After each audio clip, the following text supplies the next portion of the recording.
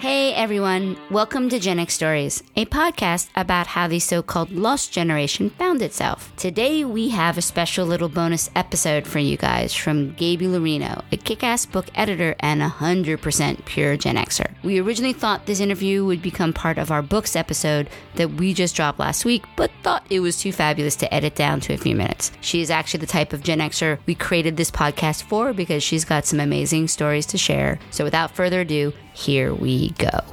Hey guys, Eve here. We are lucky today to have an interview with somebody who is in the book business. I met Gaby on Instagram talking about doing a book about grief regarding my father's passing. And we just started talking. So she's fabulous and she's interesting and we are going to ask her a ton of questions. Welcome, Gaby. Hi, thank you. Can you give us your full name and your age and why you belong on a Gen X podcast? Okay. I was born in 1973, so I'm smack in the middle. I'm proud to be Gen Xer. My name that I use when I face the public is Gaby Lorino. That is my maiden name. I quickly had my identity stolen after I got married and changed my name, so I'm going to just stick with Gaby Lorino. Thank you very much. When I'm not making books, which is a labor of love, I sometimes work in adjacent capacities. I work as an editor for a company right now with their technical documentation, and I do a few other communications related things, little films, videos, social media and such. And I live in Indiana because my husband got a really awesome job at Sweetwater. I lived in Florida and then spent most of my 40s in Southern California. What is the name of the LA anthology group that you work with? We're called Made in LA Writers. We have 4 anthologies so far. We're taking submissions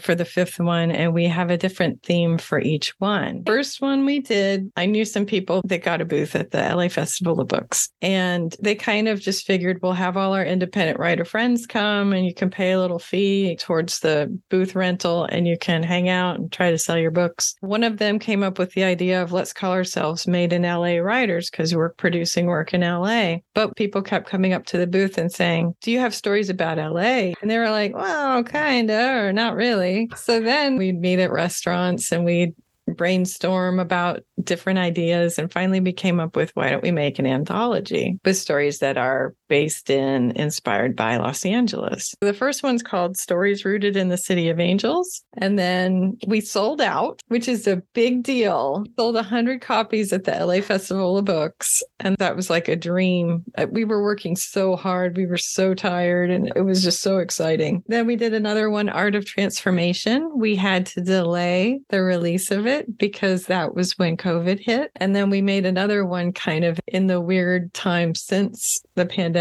started called Beyond the Precipice, which talks about like you kind of get to the edge of something and either waiting to change or change is going to come for you. We try to give names based on what the stories bring to the collection. We pretty much just put out a call for short stories. And then as we choose the ones that we think are the best, we come up with what the theme is. So you don't do the theme and then get submissions. You just say, send us submissions, and then you pull the ones you think that are consistent with a theme. You sort of back into it. Yeah. You just get your pieces together and then you say, all right, well, what do they have in common? The main idea is it's LA. You have to have LA as your overarching character. And it has to be a fictional story. For you, it would have to be something more like Gen X attempts to date. Gen X deals with grief because you can't just throw it all out there. Did you always want to get into this when you were a kid? I think I thought of it more like magic when I was a kid. Like, oh, that's a really good story and I'm not going to analyze it. I'm just going to enjoy it. And so now the problem with doing it as work is that you're watching a movie and you're like, oh, that was well played. Oh, they're putting her in here now and they're going to set up this situation and then they're going to pan away. But now we're going to need to know that later because of this. It becomes more of a scientific puzzle for you to put together. You asked me, what are my favorite books? And here's a couple. Oh,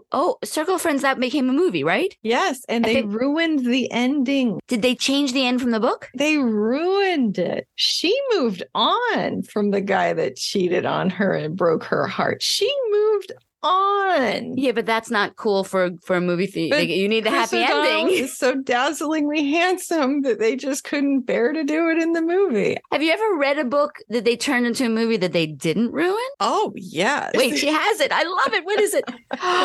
Bridget Jones. That was the best ever. Oh my God. Bridget Jones' Diary. That was like the first awkward, ridiculous, fun female lead who somehow gets the hot guy, some of the time at least. It opened up a whole world. Because do you remember what things were like before that? And the way women were represented. It's like reading a romance novel. It's got a slim waist and giant boobs. And they've got this like flowing Wonder Woman hair. There's no relatable characters. It's just perfect and young and beautiful. I mean, not that Bridget Jones isn't beautiful, but she's so like someone you'd want to be friends with. What other books do you have on your desk that you can hold up? So I wanted to read this when I was a kid. Gone with the Wind. Scarlett O'Hara taught me how to flirt. I read it again, and there was so much I missed. That is a dog-eared book. This book is older than most of my friends. And look, I even wrote my maiden name inside it. Oh. What else you got on your desk? Have you ever read I Was a 98-Pound Duckling? No. This is a young adult book. From when? This book is copyright 1972. The tagline is being 13 can be something of a disaster. Oh my God.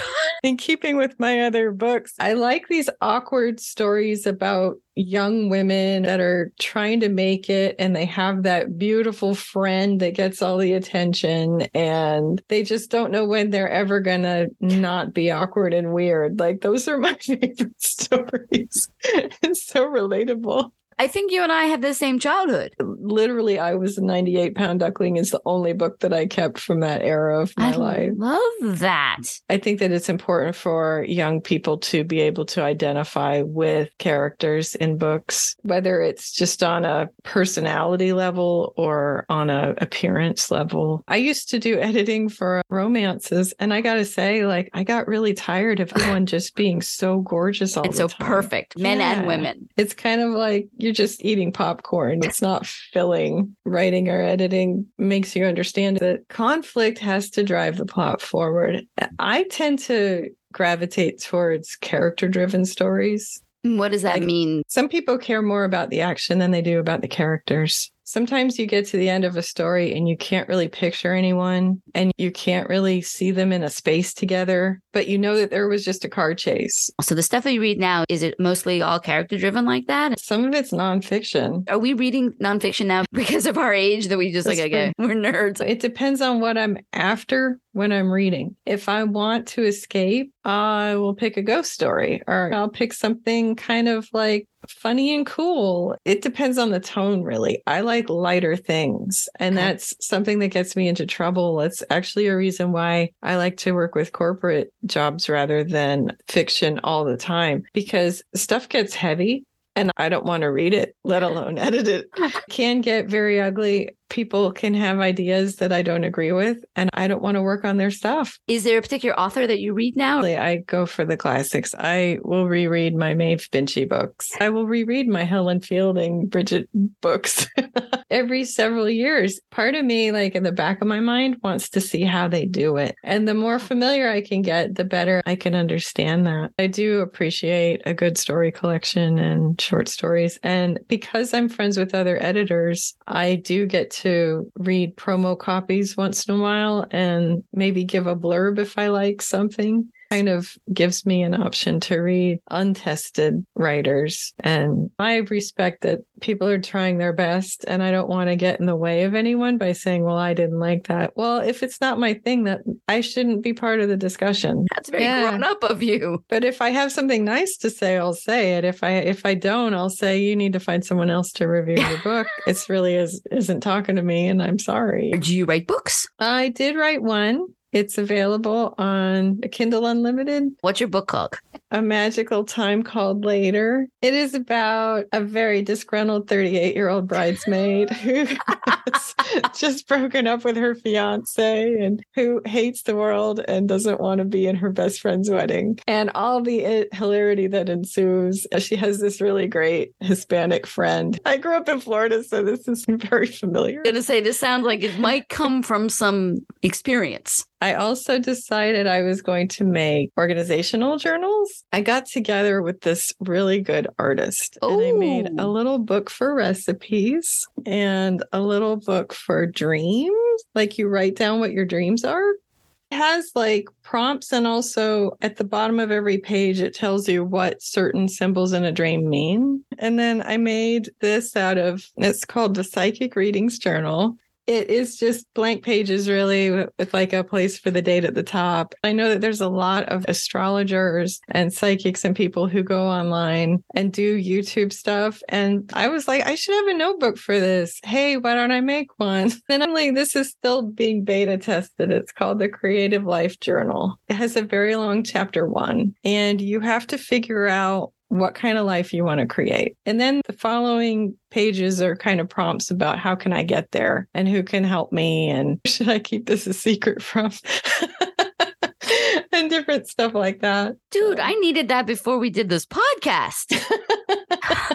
Because we just sort of said, well, let's fucking do the podcast. Right? Well, I'll be happy to send you a prototype. You can give me your feedback. Okay. I'm working on another, but that's what everybody says.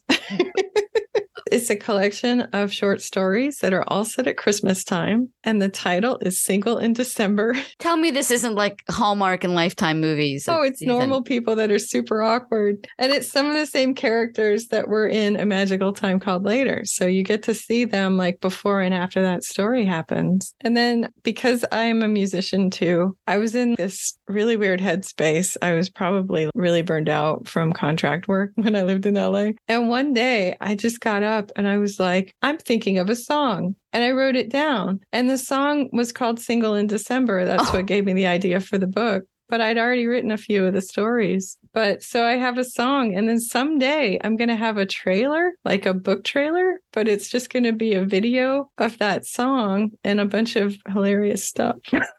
I love it. This is awesome. This circles back to me being a Gen Xer because I have a very significant birthday coming up next July. Ooh. So I was thinking this would be a good time for me to be done with Single in December and release it and be like, hey, it's Christmas in July. I just released my book, but I've got a long way to go. I have about 90,000 words that desperately need to be edited. How many pages does 90,000 words turn into? It's about 300. That's a lot of pages. Holy shit. Is that the size of the book that you want it to be? Or here's some fun stuff that you find out when you make a book. Tell us. A typical book is between 60 and 90,000 words. And that equals like 200 to 300 pages, kind of? Right. Yeah. So like if I'm looking at one of the Made in LA books here, this one is the thickest and it has 320 pages-ish. And then for an anthology, you divide it. You say approximately per story, you'll have X number of words, or you just see what happens? I think we give a minimum. And because it was the first one and we needed material, we have 2 novellas in it. And the difference between a novella and a short story is what? Novellas are a lot more words. I think they're over 30,000 words. But Single December is going to be short stories. We're all going to root for you to have Christmas in July for your birthday. I mean, here's hoping. If I blow the deadline, I still have 5 months until Christmas. That's 4 solid months between celebrating my birthday and absolutely needing to have it done.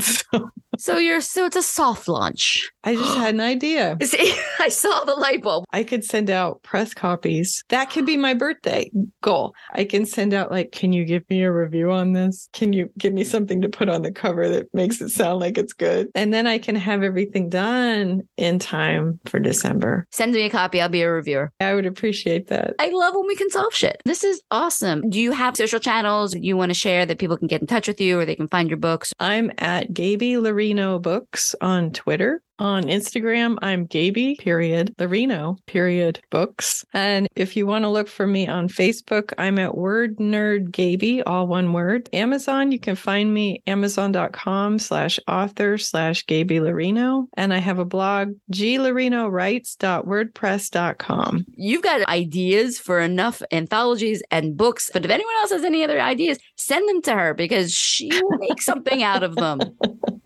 Try. It'll be the thing you'll keep for 30 years. Thank you so much for talking with us today. Thank you. I've had a really good time. I appreciate it. That is it for us this week with this awesome little bonus episode.